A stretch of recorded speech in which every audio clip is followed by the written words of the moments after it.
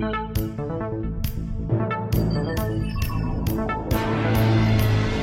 up, everybody, and welcome back to Multiverse Monologues, the podcast show where we like to travel across the multiverses and fandoms that we love to talk about the movies and television shows that accompany those universes.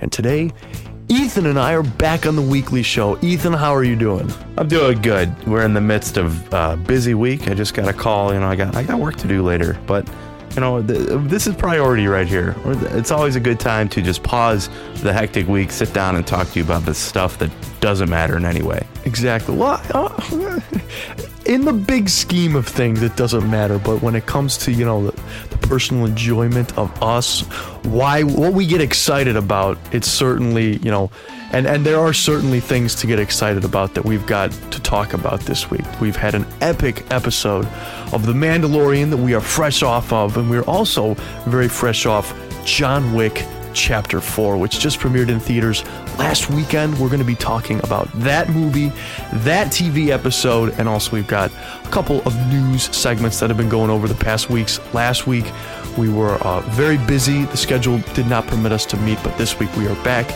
Not too much has gone on in the news world as far as, big headline stuff, but the stuff that has gone on, we definitely do want to mention. There's been some scandals in Hollywood lately, and we are definitely going to get into that today. But before we do, we'd appreciate it if you would go over to our YouTube channel and give us a subscription. That would be greatly appreciated. And also listen to us and giving us a review and a follow on Apple Podcasts and Spotify. It'd be greatly appreciated. And if you do that, we will read it on today's or the coming week's shows. So with that out of the way, I say, what do you want to start with? John Wick or Mandalorian? Let's go the Mando episode. Let's jump into that. We're fresh off. The Pirate is the title of this episode of The Mandalorian. It's pretty long. 45 minutes is what I kind of checked into, and I don't think by any stretch that this is the best episode so far. I would Easily say that. Yeah. Like, we've had 5 episodes, and we didn't really talk about last week's episode. Past 2 we haven't talked about.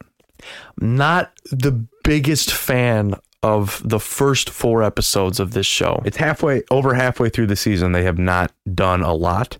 I think this episode is easily the best of the season, and I would even go as far to say that this episode is good. Absolutely. For sure. Because I don't even know if I would really call the other ones great. Definitely not great. Like, there's fun in them for sure. But as far as like pushing the story forward and the magic that we were used to from the first 2 seasons of The Mandalorian, I don't think the first 4 episodes had that. This episode did a nice job at putting a little bow on the first 4, because elements from every episode played into this one. It kind of felt like, oh, that's why you did that. That's why we did that whole side adventure with these 2 characters. Now this character is tying into this story somehow. And last episode, why did they save Paz Vizslá's son? Because in this episode, they use it to fight the Mandalorians. I really, really liked the scene of, and we got to talk about Mando's role in all of this, but I really liked that the fireplace scene where Mando gathers the group of Mandalorians and he's telling them, hey, listen, he's offered me a plot of land. We can live in the light again. We can be the warrior race that we were always meant to be. And it's kind of showing that he can really unite the clans and doing that. And then obviously the number one hater of Mando, Paz Vizsla. He gets up. I'm ready for him to be like, just beat down on the Mandalorian. Like, he's been doing that since season 1. And he's like, we're going to follow this guy because we're Mandalorians. That's what we do. And he kind of like flips it. And you're like, oh, okay. All right. We're finally doing something interesting here. They take the covert. They do it in the Mandalorian ship that they've got. And they put them all in the shuttle bay. And they have them all fly out like in Clone Wars. That was great stuff. It blended story and action, I think, very well in this episode. And one question I have, though, is, so the whole thing with this sect, this is the way. The helmet, keeping the helmet on is a huge deal. That's what kind of spun the events of this season into motion. Din Djarin had to go get baptized, get his redemption in the mines of Mandalore. So why is it okay for Bo-Katan to just take off her helmet now? because the armorer said it was. Is this all leading to a Mandalorian civil war where the armorer is the quote unquote antagonist? Well, so it's interesting you say that, because Nick subscribes to that theory. Nick thinks that the armorer is a very bad person, and let our listeners know who Nick is. Well, Nick, if you've listened to the Batman podcast, and I'm pretty sure he appears on a couple other ones, but Nick is probably one of our biggest fans, and he listens regularly every week, and we discuss Mando every week. I'm actually looking forward to hearing what he has to say on this episode, but he says he is firm on the fact that the armorer is a villain. They're setting her up to be a villain. I don't know if I necessarily subscribe to that theory, especially after today's episode. Well, she may not be like a cut clear villain, but she's definitely stretching and breaking some rules here. She says Bo-Katan can walk both sides.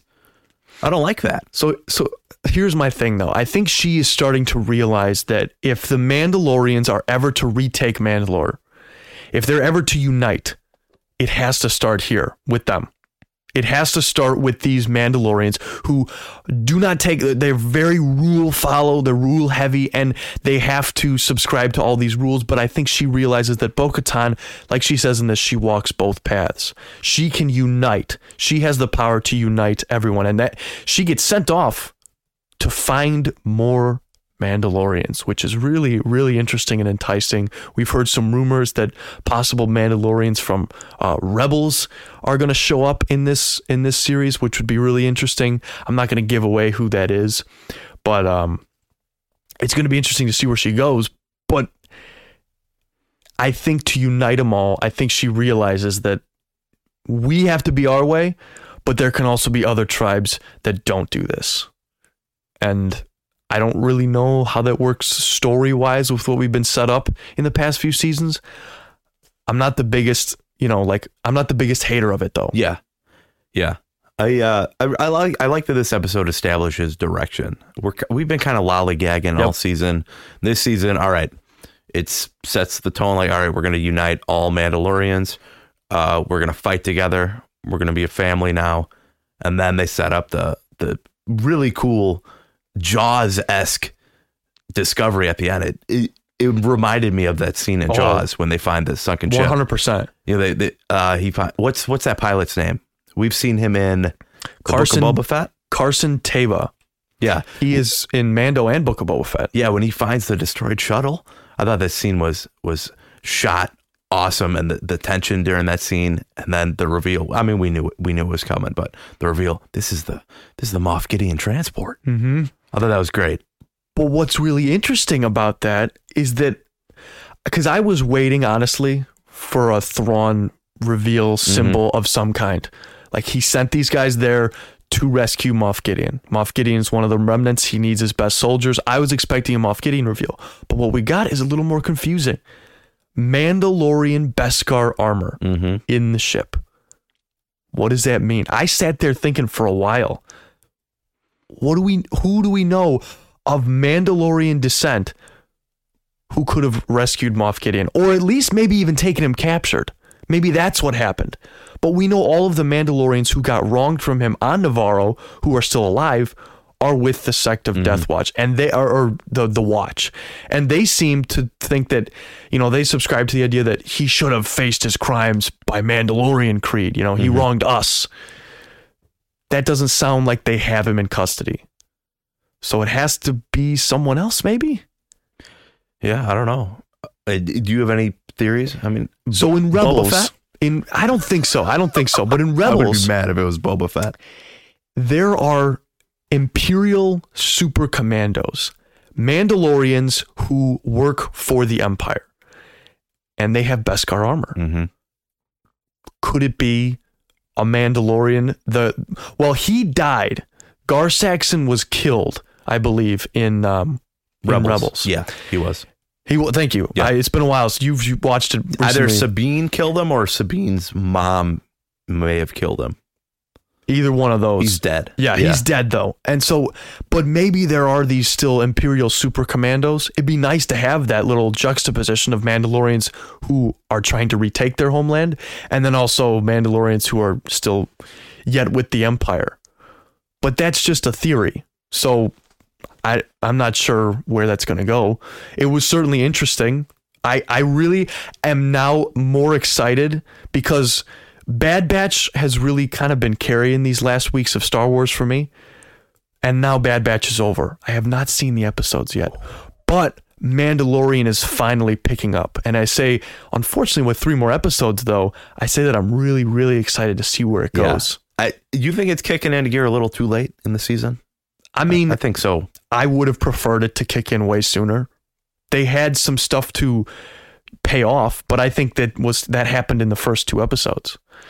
So lollygagging around Coruscant took a while, and I don't know how much I really appreciated that episode at all. Yeah. I think that was my least favorite out of the 4. And then we had the rescuing of Paz's son, which kind of felt inconsequential. So it's all led to this, but with 3 episodes left now, it's like, well, we have only 8 episodes. Yeah. Right. How many years did we wait for this season of Mandalorian? 2. Yeah. And it's almost over. It's almost over. So, I mean, we've had so much Star Wars content recently. I would even argue that we've had a little too much, but I am really excited to see where this is going to end, and I think the last 3 episodes, I hope, are really going to hit. You know what did hit though? You know what really hit about this episode? Let's pause real quick. We haven't done a full-on spoiler warning. I feel like it is in need right here. That is fair. So spoilers for this episode. I don't really know what you're doing watching or listening to this if you haven't seen it, but if you haven't, fair warning. Skip around to the next chapter. We got the chapter titles below. Exactly. I'm just going to give you one guess what I'm talking about here. Talking about my man Zeb. Dude. Talking about the Rebels man himself. Out of nowhere. Just so random. Like, there he is. And he's gone. Like, even when I saw him, I knew he probably wasn't going to be in the rest of the episode, but I love it. I love these little seeds they're planting. They didn't even go as far to have his name be said. It's just like, if you know, you know. That's for you guys. That's for you fans.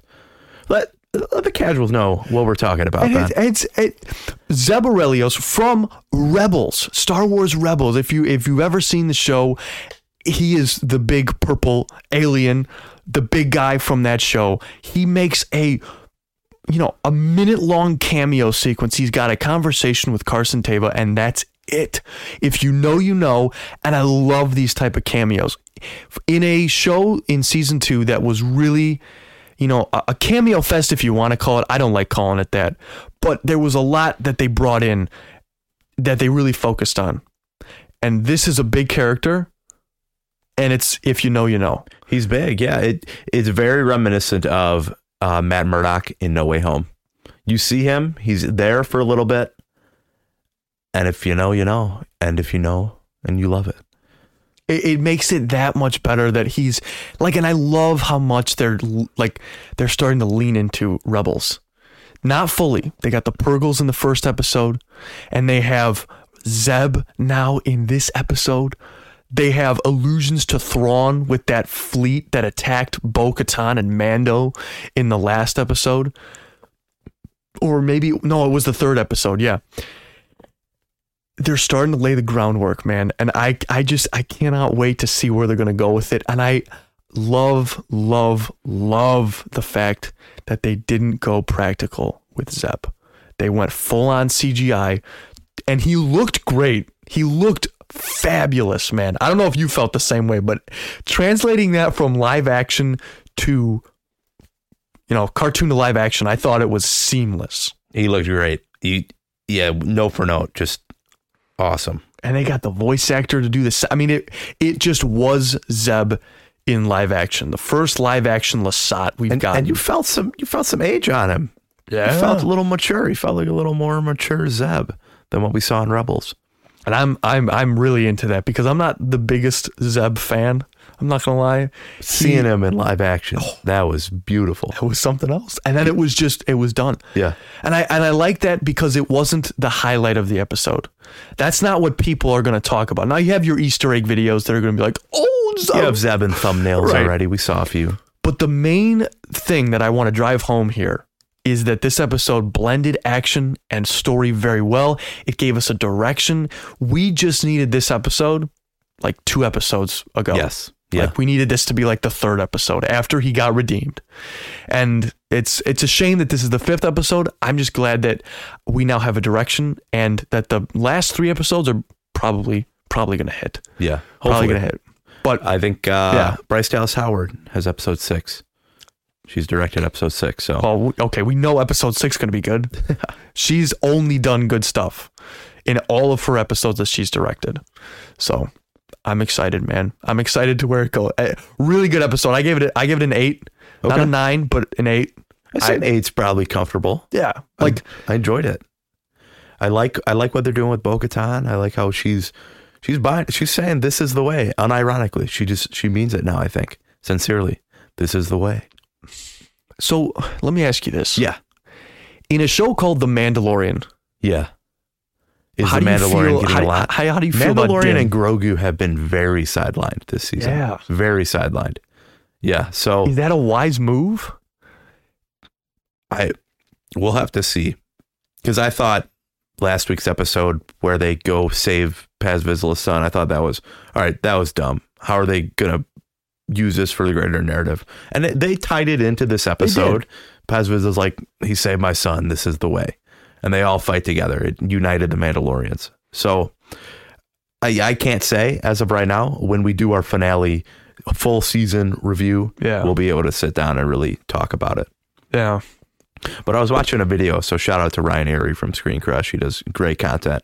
He was talking about, we all know this. We all know how that season 2 finale ended. You know, it felt like everything was leading to that. He handed him off. And then he's just back. And Grogu is back in the first episode. Mm-hmm. Instead of doing what they did in the the Book of Boba Fett. Basically what Ryan Airy said, he said it would be like if you're watching Empire Strikes Back. Han Solo's put in carbonite. And then episode 6 starts, Return of the Jedi, and Han Solo's just back with the crew. And it's revealed, oh yeah, there was a little Tatooine TV series that you had to watch to see the team rescue Han Solo. It's tough. It is. And so Jon Favreau has actually spoken on this. He said that especially what we've done with Marvel and, you know, how they all tie in together, we think audiences were ready for that. Mm-hmm. And so if you watch Mandalorian, you're probably also going to watch the Book of Boba Fett. That's a given for sure. It was him defending that, but also I just had an experience. My own dad said, is there a reason I'm supposed to be so confused in The Mandalorian season 3? How did Grogu end up back with Mando? Your dad just said this. And I was like, so right there, there are people who just are going to be confused. And I think they knew that. Diehards like us will not be confused, but there are going to be people out there.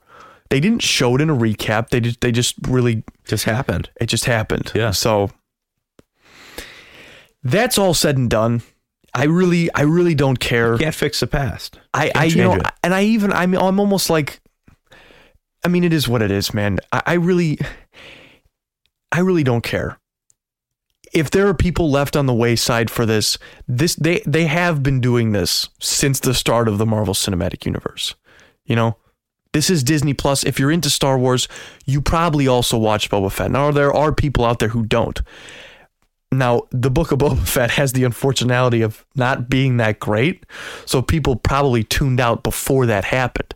And I really don't like the decision to have it done in Book of Boba Fett. But me, I don't care because I watched everything and it makes sense. But I think it is really hard on softcore fans or people who haven't watched everything. Even Clone Wars, I can't imagine how confusing some of the aspects of this show are right now for people who haven't seen Clone Wars or Rebels.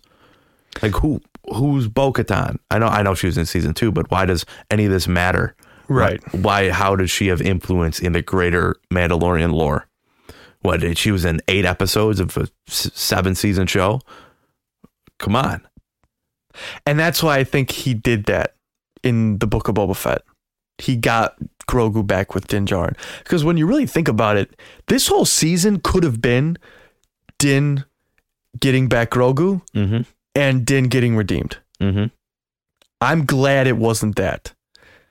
I'm glad that Grogu, like, they were always going to go that route. So I'm glad that it happened in a different TV show. So we aren't focusing on the broader story, which is unfortunate. I still think they could have done all of that in this season and still be where we are right now, 5 episodes in. That's true. I mean, in my ideal world, the first 4 episodes would not have happened like that. Yeah. He would have gotten redeemed in the first episode. Second episode would have been, about getting together with the Mandalorian covert and everything like that. And now we'd be where we are 3 episodes in. So we didn't get to talk about the past 2 episodes. Yeah. How do you feel about the people are called the Mandalorian, like Andor? The episode 3 it was. So their side quest, the cloning saga continues. That was my least favorite episode. Okay. I don't even think it was kind of like Mandalorian, like Andor. I think they just said that because it took place on Coruscant. No, it felt Andor to me. It did. Okay. Yeah, the writing, the pacing, and the tone was the writing Andor. was horrible. Oh, especially the acting. Like I say that episode is probably there. No. The first 2 were worse than that one. Episode 3 at that point in the season was probably my favorite. Episode 3 is my least favorite. Yeah. There you go. See, we didn't even rehearse this, guys. that just shows us the difference between us as Star Wars fans. That's just right off the cuff. That was for sure my least favorite episode. I watched that with James, actually. We stayed up till 2 a.m. Oh, threw that one on. I see it being disappointed.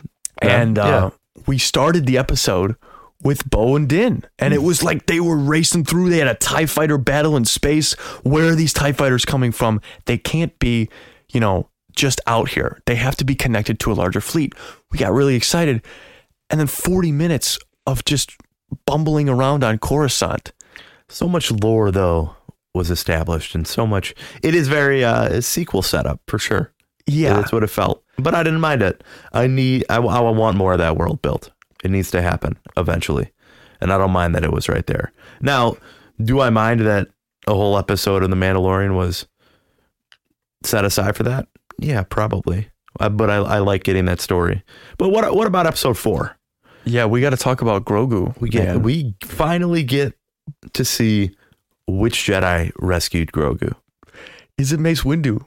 Is it, Plo Koon? Is he hiding in the stomach of R2-D2? No, all of those questions are wrong. And actually, it was Jar Jar Binks all along, man. Kelleran Beck, a.k.a. Ahmed Best, is back in Star Wars for the 3rd time, actually, if you're counting the Jedi Academy series. Goated. It's all on YouTube. Go watch it. Dude, that Jedi is the Jedi who saves Grogu. And weirdly enough, I'm not mad at it. It's cool. Yeah. Like, I could have been. In an ideal world, who would have rescued him? Right. That's my thing. Like, even me sitting here was like, who would it be at this point? Like, he's in Imperial custody, so maybe they just did take him. He's Yoda's species. We can use him maybe for future plans. Maybe Sidious got him. But I mean, it also raises questions because it doesn't answer everything. Kelleran Beck takes him to a Naboo starfighter with Naboo Royal Guards. Yeah. And then he just takes off. He's going to take him to some friends. And we don't know what happens. So there's more to Grogu's story that we don't see. At this point, I don't really Does any of that care. matter? Yeah. Other than that, what has Grogu done this season? That's it. They haven't done a lot with the 2 core characters, the people that made the first 2 seasons so great. And it reinforces the fact, in my opinion, that Grogu was not supposed to really be a part of this story. I know they're giving him armor and they're doing his training, which the training that they've done with him is looking a little shoddy. I'm not going to lie. Pretty funny. It takes down Pez Vizsla's son. Listen, I'm sorry. I just don't see how Grogu, especially getting to Yoda's size, can put on Mandalorian armor and be a Mandalorian. I don't see it, man. I don't see their vision for this. I think he really should have been. It'll be hilarious when it happens. Yeah. That's my thing. I don't want it to be hilarious. These are Mandalorians. Mandalorians are not hilarious. And that's when he puts the armor on, even his little chest emblem that he was forged, that the thing was almost as big as he was. So I'm not sure. I just wonder when he's going to become a character. When is he going to start talking? When is he going to actually develop characteristics other than being really strong and cute? Right. I don't know if that's ever going to happen in this series. I'm not going to lie. Because technically, he's not even like 1 year old yet. If he is to age, or 10 years old yet, if he is to age like normal humans. He's about 5 right now. So we're using that math to say Yoda died at probably like 90 in Yoda years. Yeah. In Yoda years, you relate that to human years. Mm-hmm. So I don't know.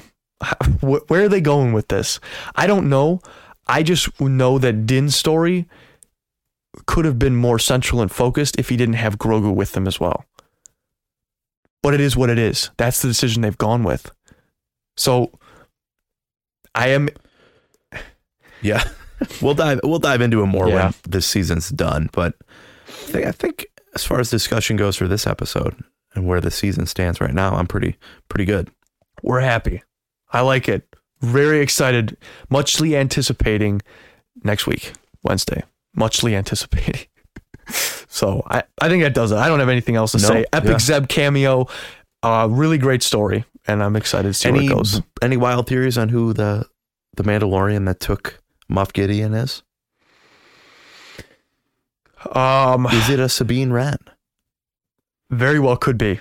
What would the motivation be behind that? Well, we know that Moff Gideon is probably in league with Thrawn. Mm-hmm. You know, he's one of the higher ups. Sabine has Mandalorian armor. Ahsoka and Sabine are looking for Thrawn. That we could get this question answered in Ahsoka.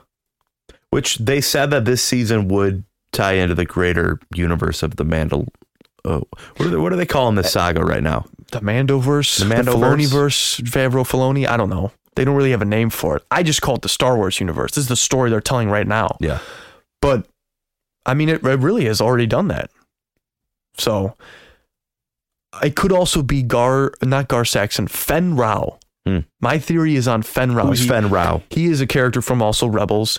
He was with Sabine when she was training with her Darksaber, and he was kind of like the first supporter of the rebellion from like a Mando side, you know. And he went along with their whole story in the later seasons of Rebels. So I think Fen Rao is coming. For sure. If she is out looking for more Mandalorians, I think Fen Rao is out there and is already an established character that we could end up seeing in the future. Or they could do new Mandalorians. I like seeing all these Mandalorians, you know, with the action sequences in the city, you know, them just like sweeping the whole city. I like that. So I'm okay with them making new Mandalorians. It doesn't have to be characters we know already.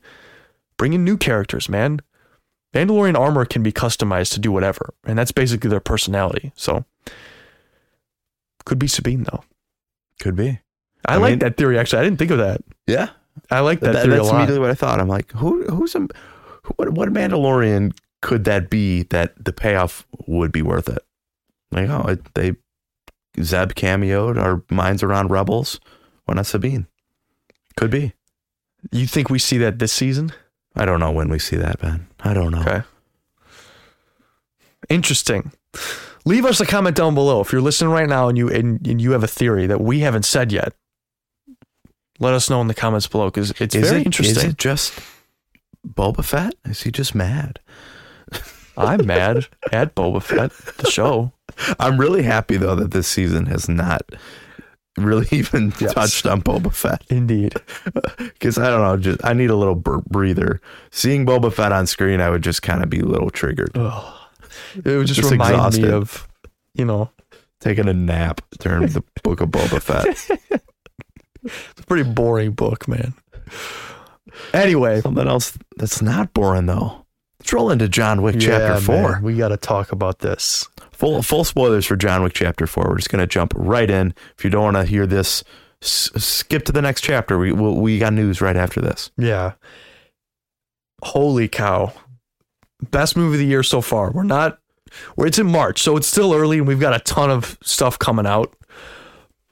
But in my opinion, it's the best movie so far. I think I agree with that. Yeah. Like, of what we've gotten, this was so well directed, so well choreographed. The music was on point. The story, great, was probably the best it's ever been. Cinematography, great. Holy cow. But I was telling you this, even in the first 3, I thought this, but especially in 4, I'm sitting there watching these amazing fight scenes, these beautiful cinematography and choreography, and I'm just sitting there like, how did you do this? How did you do this? Mix of CGI and practical, and it's just amazing to me. I don't know how they shot some of these scenes. Dude, so the one we were talking about a little bit was the overhead one take.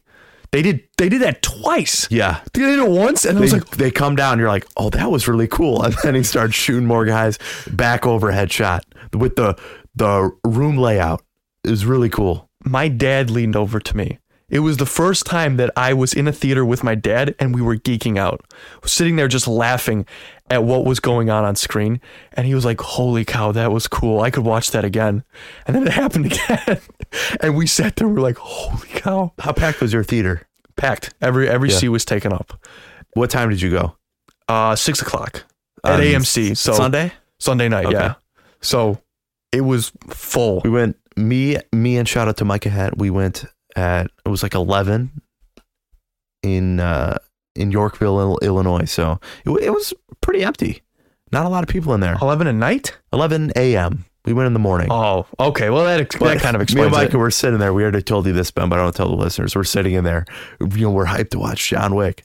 This family rolls in. 3 kids, probably all under the age of 5, and 2 grandparents. They sit down. We're in John Wick. Me and Micah are sitting there. We're talking to each other. We're like, no way they're in here to watch John Wick. This has to be a mistake. So I'm Micah, you got to tell them they're seeing John Wick. Micah leans over. He's like, this is John Wick 3 or John Wick 4. And they're like, what? We thought this was Paddington 2.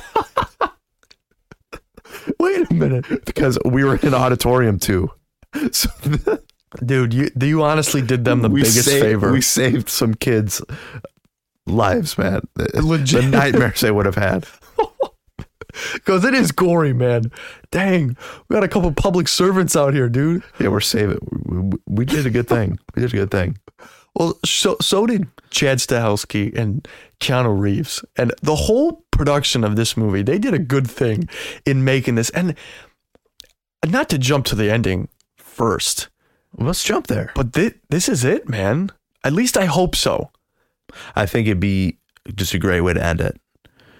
How many series can say that they ended on, or let's just say, is this your favorite John Wick movie? Yes. This is my favorite John Wick movie. How many series can say that they ended with the best one? They ended the highest they possibly could have. The character, he dies. We don't see him dead. We see him fall over, and then we see a tombstone. Yeah. Oh, we got to talk about that ending too. But it's so rare in Hollywood these days to have a franchise that's not milked to the bone, to have an ending that is truly satisfying and the climax of everything that they've built towards. What, like, spitball here. What is a great finale of, a multi-movie or even show of something that really climaxed at its height and really just put together something excellent? I would put this in there. I would put this in the category of that. What else would go in that category? What are perfect endings to you? So I would say that as far as this is usually like a TV series thing, but Avatar: The Last Airbender is pretty much perfect from start to finish. Each season, built up to a satisfying ending in each season, and the ending of the overarching story is fantastic. I wouldn't necessarily put Clone Wars in this, even though the ending is the best it's ever been. Ending's great. Yeah.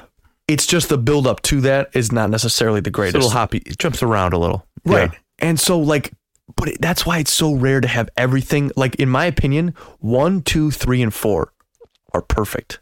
They're perfect television. Like, it's a great little series that you can just have. Yeah. The John Wick series that takes place not over a few weeks.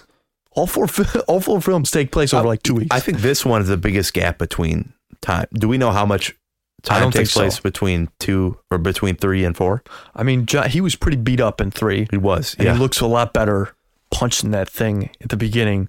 The booming theater effect of that was great. Epic. I leaned over to Mike. The trailers are playing. I'm like, I hope they fix this volume.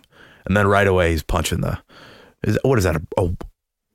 Like a telephone pole? He's punching a telephone pole or something. Dude, I don't know. Piece of wood. It's pretty epic though. I'm not gonna lie. Yeah. Anyway, the sound was awesome in that sequence. Do you have a favorite standout sequence?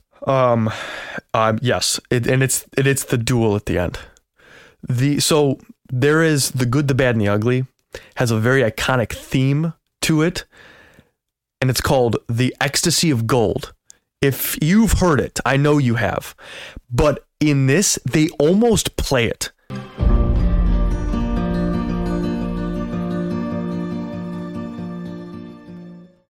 For this epic duel and showdown between John Wick and excellent performance by Donnie Yen in Kane. They have a duel at the end and the music is perfect. The sun is rising and they have a 30-paced, no quarter duel. Come on. That is so freaking epic. I love the build up to that scene is great too, because you're sitting there, you have that awesome stair sequence. Oh my gosh! And you're as a viewer are like, oh, John Wick, he's not going to make it. He's not going to make it to the duel. We're not going to get to see that. It's going to end. The sun's going to rise. They're going to kill the Continental guy. What's his name? Do you have his name off the top of your tongue? Winston. They're going to kill Winston. That's what I thought. Because they did like an effect where it's like a lamp, but you think the sun came up. But Donnie Yen, he's there and he's like, we're going to get up this together. Then you're like, oh yeah. And it's so fun because these two characters, they have to get up these stairs so they can live, but just so they can kill each other once they get to the top of the stairs. Yeah. It's such a cool dynamic. And that's the greatest thing about this. All of this is because that you have all of these killers, professionally trained assassins, and they put them in these situations where they have to work together because of rules.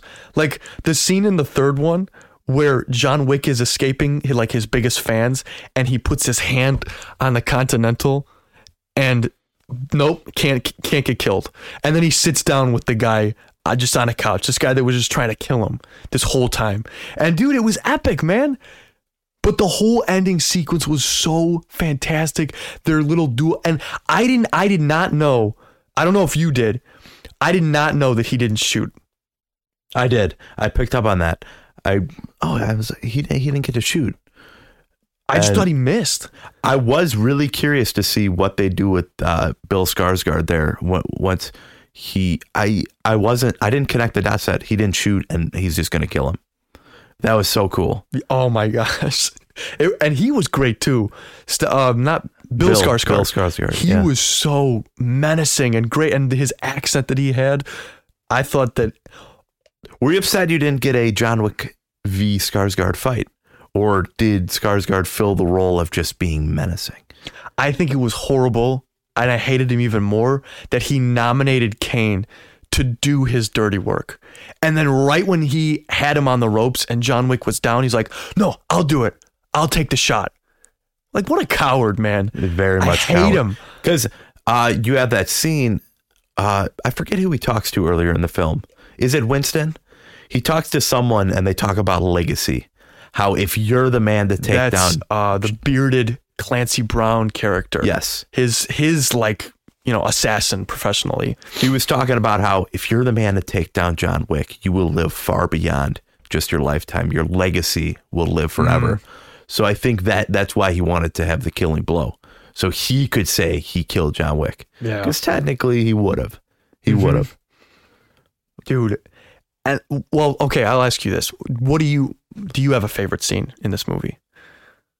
Wow, the roundabout sequence is really great. Yeah. I don't know how they pulled that off.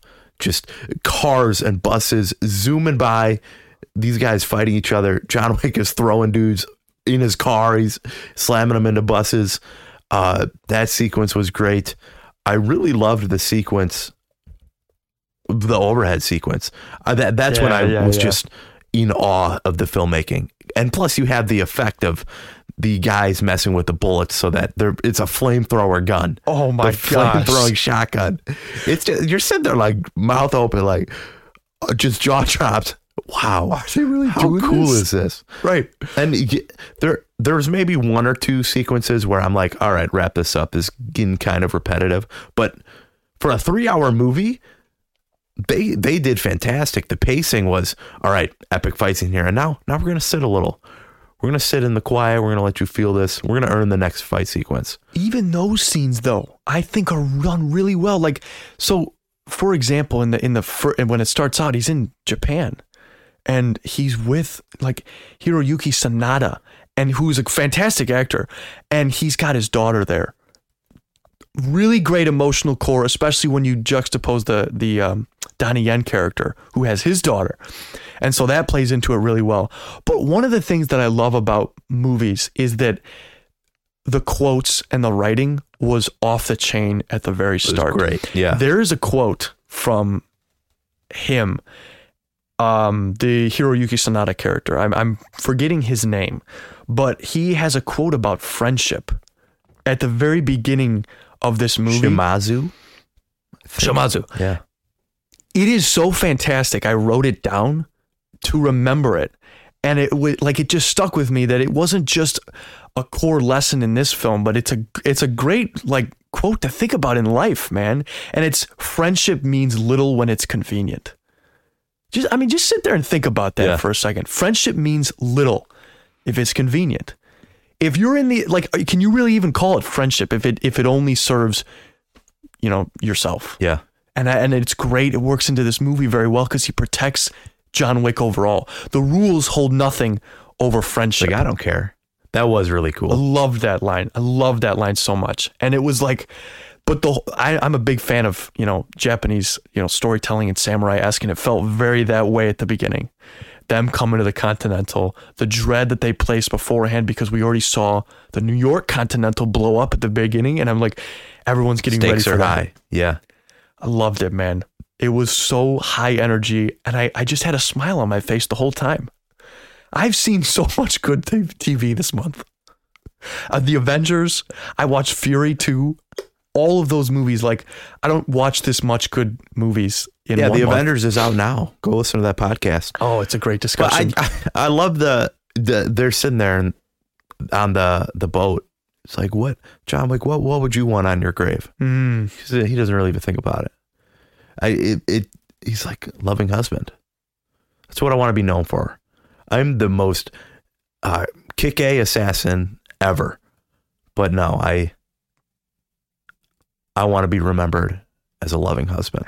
That dude. How cool is that? Oh, that's so cool. And I like that. Those moments of like grounding where the stakes are and, really hammering home what the story's for.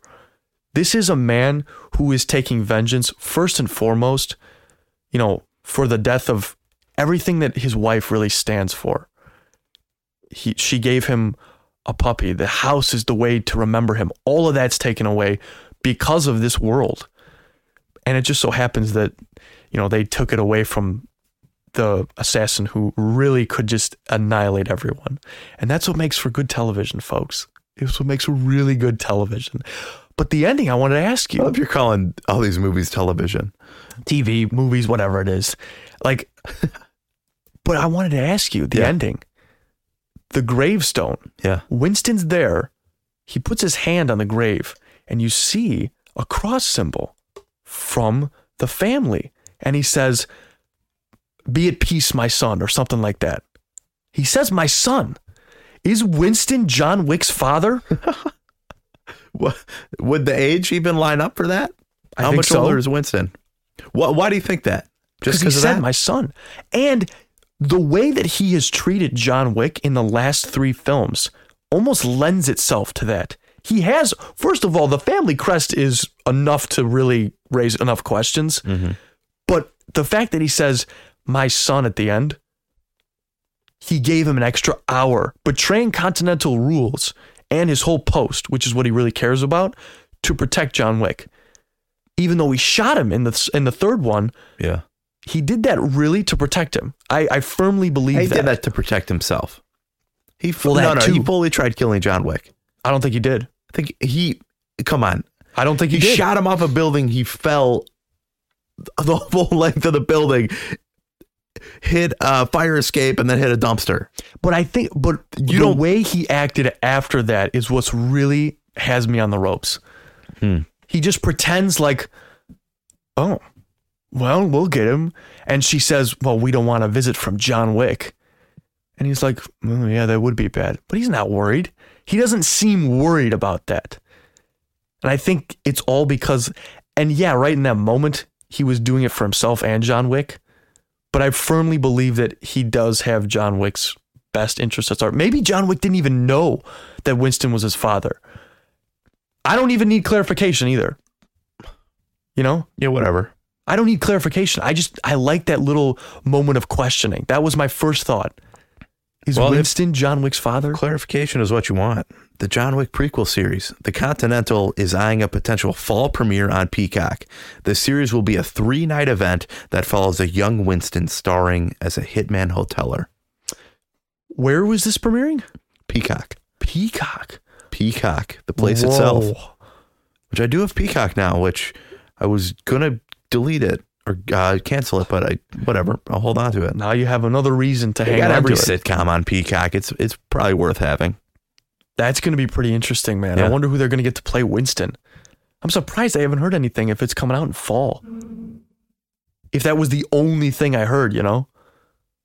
Yeah. Well, TV series are often more under wraps than movies. Yeah. Movies they promote heavily, but like even the other movie, we got the Ballerina coming out starring Ana de Armas. That's spring/summer 2024. At least there's a star attached to that. I guess that just lends itself to exactly what you just said. Movie we already have a star attached. TV series, we know nothing about, except for that it's going to be Winston as a young man. Maybe. And we're going to get a younger version of Lawrence Fishburne also. Oh, the Bowery King? Yeah. Okay, all right. Or Bowery King? Bowery? Did I say it wrong? Maybe I did. I'm not sure. It's I don't know. He's the king of New York. I didn't mean Lawrence Fishburne. I meant the late great Lance Reddick. That's what I meant. Oh. Yes. Oh, okay. That makes more sense. Oh, that's going to be sick then. He was great. I love how they handled him too. I don't know if they probably didn't plan this, but the way that they just handle his death, and they really focus on the scenes. Like they maybe added that in post after the fact, but it was like, I don't think there would have been a time. Yeah, right. It was a week before. Because there wasn't even, they didn't even have time to go back and edit a in memoriam at the end in the credits. I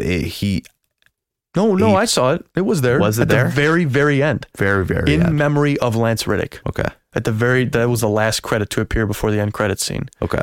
So, oh yeah, man. That's going to be great. I'm really excited for that. 3 episodes, I guess. Yeah, I think so. I hope they're like all an hour. That'd be great. Yeah. All I know is that anything Chad Stahelski and his company do, I'm in for. The filmmaking that he is doing is on another level. So just doing the long one takes. They're just, people don't think that they're that great. Like the MCU, for example, the cut. No, but when you sit there, That's what made Daredevil so great. That's why I love Daredevil, because you feel like you're actually there. You feel like, oh, they're not just waiting to punch for action. This is a full blown just fight. And it's so cool to watch. That's why I'm just in awe. Like, how do you choreograph this? How do you do this? It was like watching that 11-minute one take in season 3. And it's like, you're just sitting there, just in awe of the filmmaking that's being portrayed right in front of you. Whoa. Holy cow. So what four movies, great trilogy or great series. But I think that if they put 2 and 3 together a little, and then 4 was the third one, like this could be one of the greatest trilogies ever. This would be a fantastic trilogy. Yeah.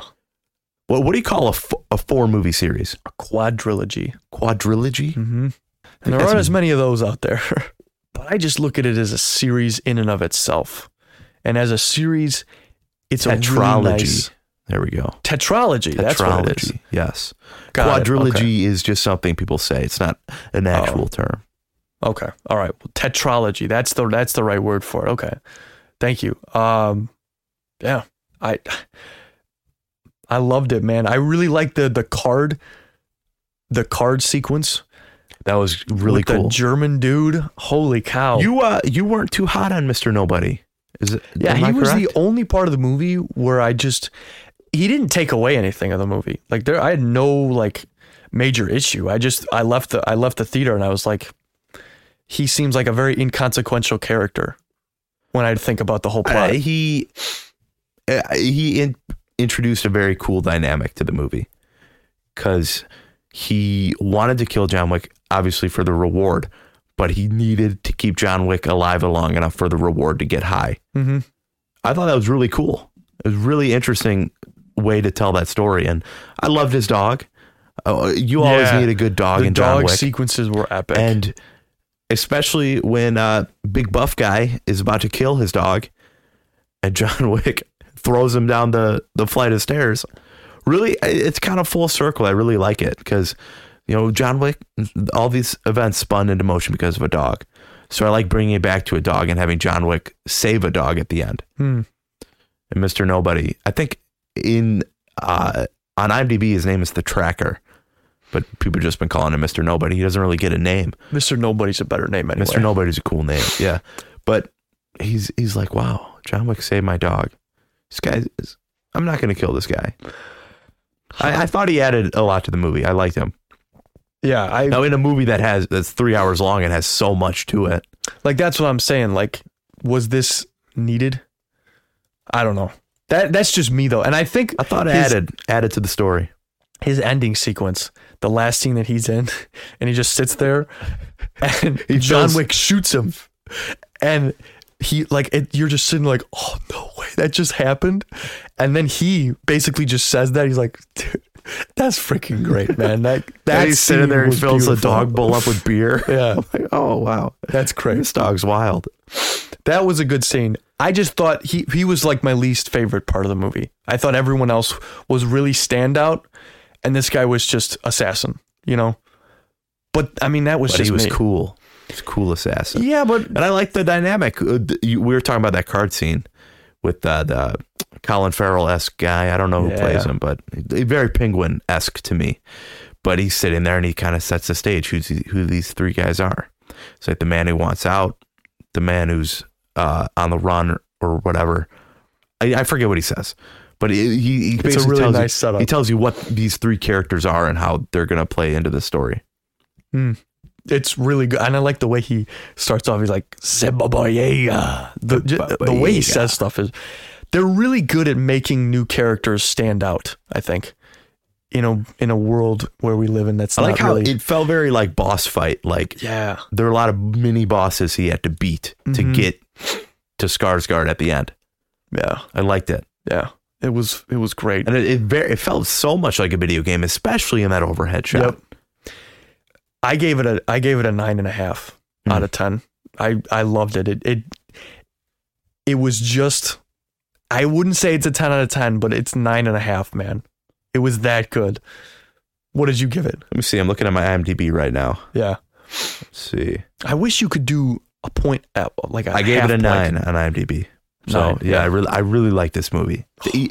Definitely the best movie I've seen this year. I think this month it's been pretty good for movies. What have you seen this year? You've seen this month. You've 65. seen 65. 65 was one Shazam, and then there was one at the beginning of the month. I feel like either way, I've seen, and I'd like to see that new Dungeons and Dragons movie. D&D, for that's getting good reviews. Scream 6 was even good. Scream 6. I would say 65 was probably the least of all of them, even though that was not bad. I liked Shazam. Shazam wasn't that bad. You guys covered that very well in your spoiler-filled talk a couple weeks ago. But really great month for movies, and John Wick is a contender. You might see him appear at the end of the year on our year in review. You might. You probably will, actually. Just spoilers. Creed 3 also this month. That's what it was. Yeah. Creed 3. That's the one I'm missing. Creed 3 was pretty good. But I think decent month for movies, I'd say. Yeah. Really good. Like, it's really cool to see movies at this height. Yeah. Did you watch Chris Stuckman's D&D review? I did not, no. He said one of his main things that he really liked about it was that people were in the theater, it was packed, and they were having a good time. It was just a good time at the movie theaters. And he was like, we don't get that as often anymore. No, it's really cool. This month alone, I mean, you have all these movies coming out, and I mean, yeah, they're sequels. They're building off franchises, but they're not DC or Marvel. Like, yeah, Shazam came out, but Shazam didn't perform too hot. No. Even though I liked Shazam. Yeah, it was all right. It was a good family movie. Yeah, family movie. But it's cool to see movie theaters thriving again and making money and people actually seeing movies. It's cool. Yeah. I like it. Yeah. And I mean, next week we've got Super Mario Bros. Oh, wow. Next month. Yeah. Next week. The 5th? Next weekend, The 5th dude. is next weekend? Next weekend. Well, dang. I know, right? Josh told me that this week, and I was like, oh my gosh, we got to get our tickets, man. The group, we're going to have a huge group going to that, man. I don't even know. Are we even going to do that as a whole group? It might be too hard. It might be too hard. I know I told my brother Micah and Marcus that I would take them to see it. That probably won't be opening night, though. I'll probably see it opening night and then bring them like on a Saturday afternoon. Yeah. I just know that everyone I know is excited. Everyone grew up with Mario. How can you not Everyone. be? Yeah. We also got that Air movie. Right. In April. And there's one other that I know I'm forgetting. But yeah, we're going to gear up for another great month of movies. But John Wick, definitely a standout. If you haven't seen it, you're probably not watching this video. But I know you, like, leave your rating of the review of that movie down below. I'd love to know what you guys think about it. I've only heard good things. So I think, unless you have anything else to say, I'm good. Great movie. Great movie. Best movie ever. Go watch it. Yep. Best movie ever. I like that. We got some news, man. We got some news. 2 weeks. It's been a while. Dude, what's going on with Jonathan Majors, man? Yeah. Let's get that out of the way first. Start with that. Yeah. Dude. So Jonathan Majors has been arrested for assault. And his lawyer says he did nothing wrong. But we've seen this happen before. Mm-hmm. And if this is true, this sucks. Like, really. This sucks. Really sucks. Yeah. If this is true. The evidence is it's really sketchy, dude. The woman was hospitalized with marks on her neck. Mm-hmm. And that's like this. If true, what's the move? They have to recast. Right? That's what has to happen. You can't move forward with him. The really this is the Kang sucky dynasty. Thing about this is that they could have really made it work, but they had a whole end credit sequence, and Jonathan Majors was every Kang. Oh, right, because he dies in Ant-Man. They could have rolled off it. Right. That would have worked because he dies in Loki, he dies in Ant-Man. Either way, Kang Dynasty's happening. Regardless with or of without Majors. With or without Majors. What sucks is that Majors is great as Kang. He is great. Oh, It's just another wrench thrown in the plans. but this one is not like, this isn't like a Chadwick one. Like if this is true, I'm upset. Like big time. Not that I wasn't upset for Chadwick, but it was more sad than anything. He's huge now. He's the biggest he's ever been. Jonathan Majors. He was in Creed 3. He was in Devotion. He's the leading villain in the next Thanos, bro. These 3 phases of the MCU. What are you doing, man? Yeah. What the heck is going on? So I believe there was the 2 other allegations that came up also. Dude, I didn't even see that. Yeah. So I don't want to hark on this too much. This is just very sad to hear. And it sucks. It really does. He was stupid. If true. There have been false accusations before. For sure. I'm hoping that this is what it is. But just a great reminder that people fail. People suck. Yep. We all fail. But yeah. Very not epic. Very not epic at all. Yeah. Another thing that's not really epic. There's really no way to transition, well off of that. It's just, you got to be wise, man. You got to be wise in your thinking, especially when you got your future laid out for you, man. But it's a good example of that, of what not to do. Right. So, switching off of that, another not piece of epic news is that there have been rumors, while not officially confirmed, Star Wars movie is in big development, and Damon Lindelof was the man behind the project. Looked like the lead writer. Obviously, we know Damon Lindelof from Lost, who's great. And The Watchmen. Yeah, both of those were very fantastically reviewed. I've seen Lost, of course, and I'm a huge fan. He left. He's gone, man. He is no longer a part of that movie. He said it himself. We parted ways, and this is yet another director, writer, producer who has left a Star Wars movie. I'd say this, like, the idea of being able to tell your own Star Wars story sounds fun, but actually sitting down in the room and thinking, especially the backlash and the fandom that is Star Wars, I would much rather be on the couch at home watching what other creators make than trying to make my own. It just doesn't sound inviting at all. Yeah. Especially because the fandom is so toxic. It's so toxic. I feel like this is going to sound really arrogant here. I could do a Star Wars. I could tell a good Star Wars story. It does sound very arrogant, Ben. I'm going to say it though. Write a script, Ben. Prove what to I'm me saying that is you can do it. That I have a direction that I really think. But I'm confident in this. Your Star Wars show would suck. You didn't let me finish. You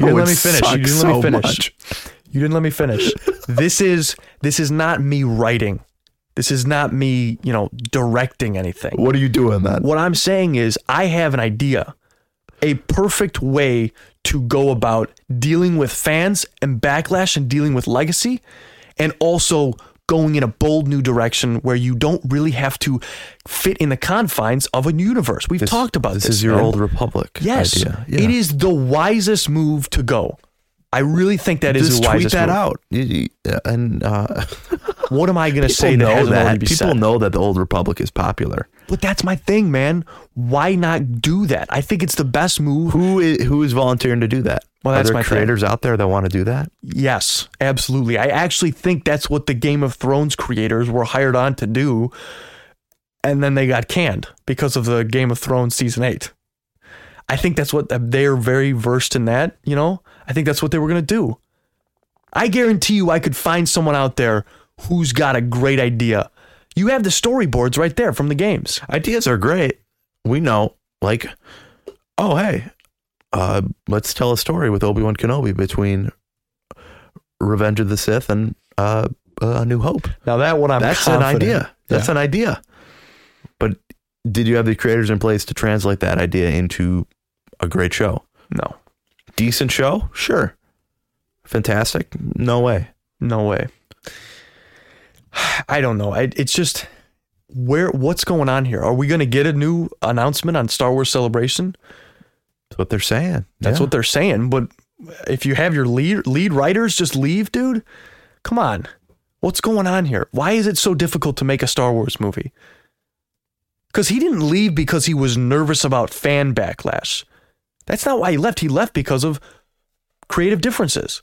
Again, the Lucasfilm higher-ups want a story. Mm-hmm. They hire talented people. These people go to translate this movie in, and they don't like it. They don't like the ideas, and they fire them. They're gone. I mean, this is when they separated ways, but even then, it's very frustrating. Yeah. This is again happening. What's going on, man? Why is it so hard to write a Star Wars story? Why is it so hard to get Lucasfilm on board for this stuff?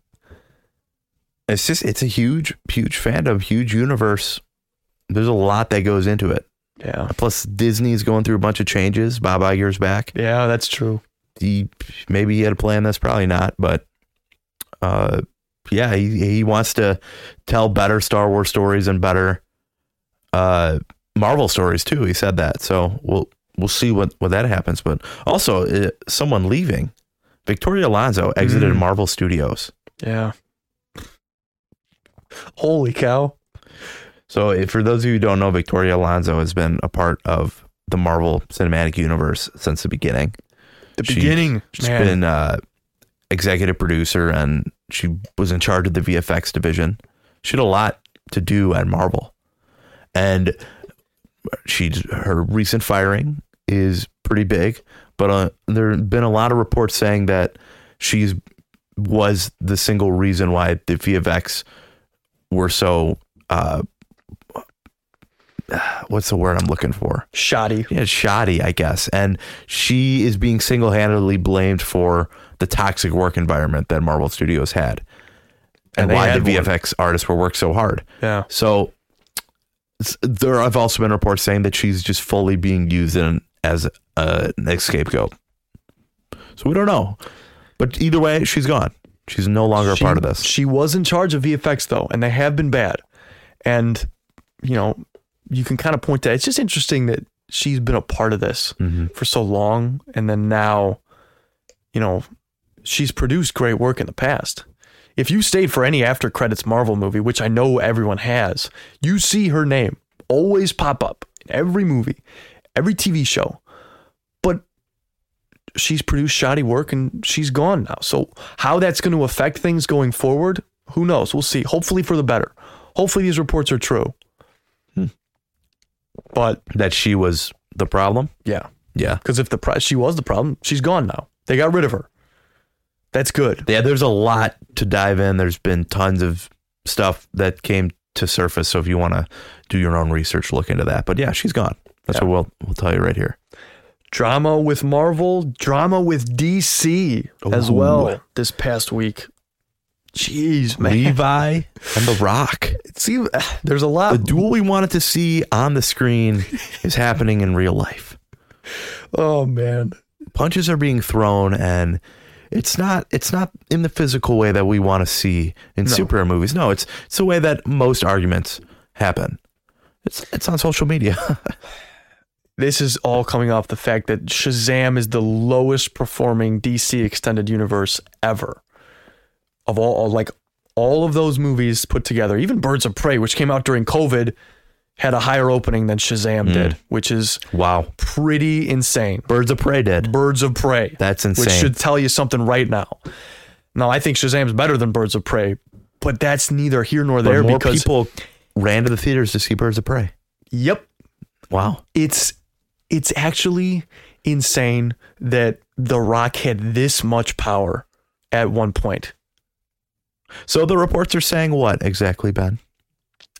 He wanted to Shazam. They wanted to have Shazam in the end credit scene of Black Adam. Black Adam, yeah. He didn't want that. The Rock didn't want that. He wanted Superman Henry Cavill. And he wanted to build a universe where he faced off against Superman when in reality, Black Adam is a product of Shazam. He is Shazam's villain. It should have been them two. It would have been really nice to have them two fight. But he wanted Henry Cavill. Got him. Filmed him. He's in the movie now. But it should have been Shazam. They wanted Shazam to have it. And also, the Justice Society was supposed to be in Shazam. The Rock vetoed that too. All of this is because of The Rock, who I was initially pretty fond of when Black Adam came out. Seeing his passion for the film and especially for uniting the fans was, infectious. It was. But hearing this is very disappointing because it sounds like he was a big problem, a man with too much power.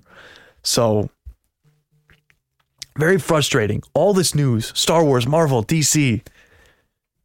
There's just a lot going on, man. Not a lot of great stuff. And it's, it's very frustrating. Yes. But something that I will leave us off with a positive note in that Liv Tyler is back as Betty Ross in the Thunderbolts.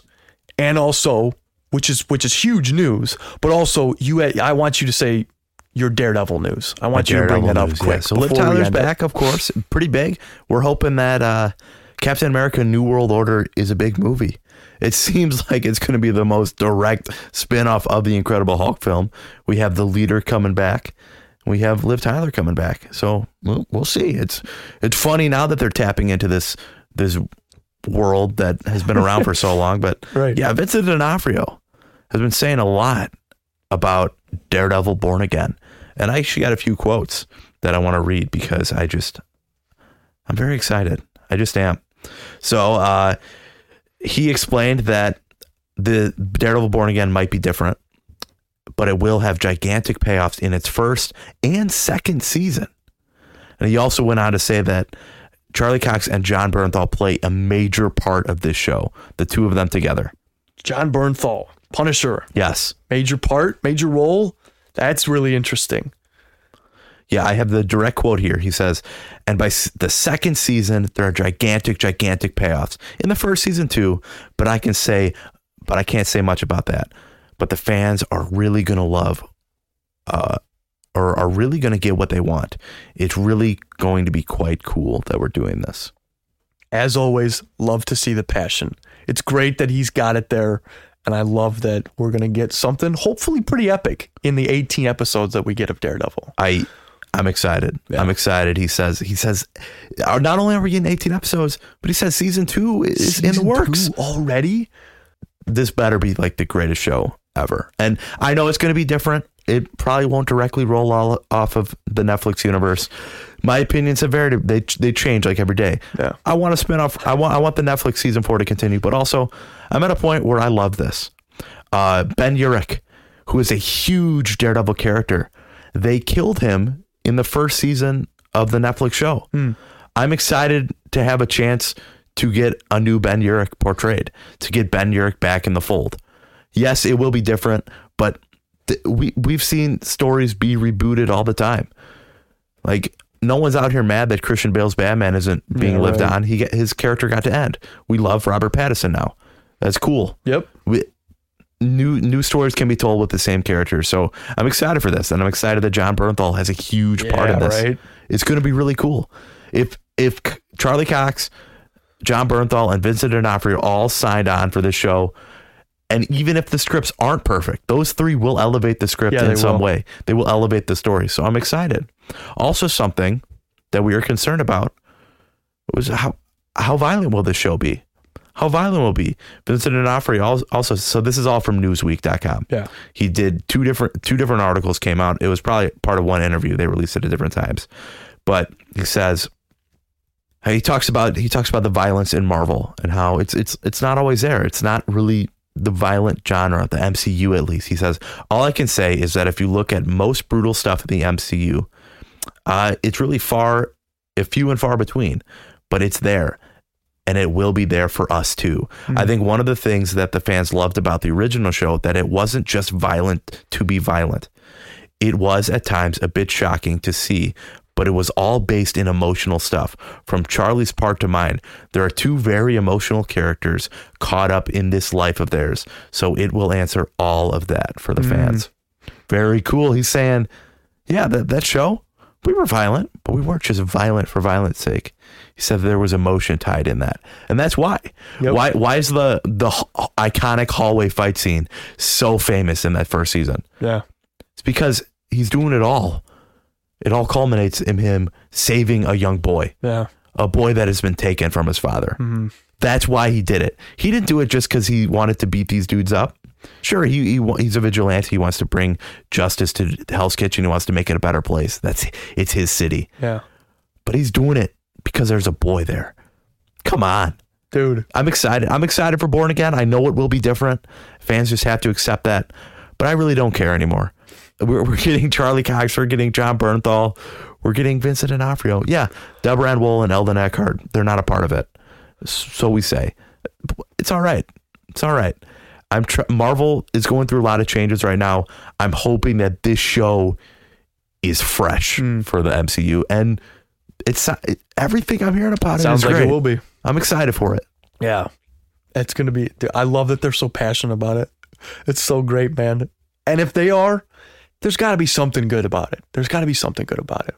So that's where we're gonna leave it, folks. That's where we're going to leave it, on that positive note. In a week that's largely been pretty negative as far as news goes, that's where we're going to leave it off. Very epic news from Vincent D'Onofrio. Not so epic news from the rest of it, though. But John Wick 4, great. Mandalorian Episode 5, The Pirate, great.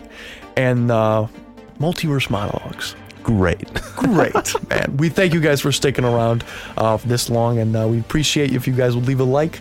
And otherwise... This has been Rayside. This is Ethan Wetzloff. Signing off. We all hope you have an absolutely fantastic day.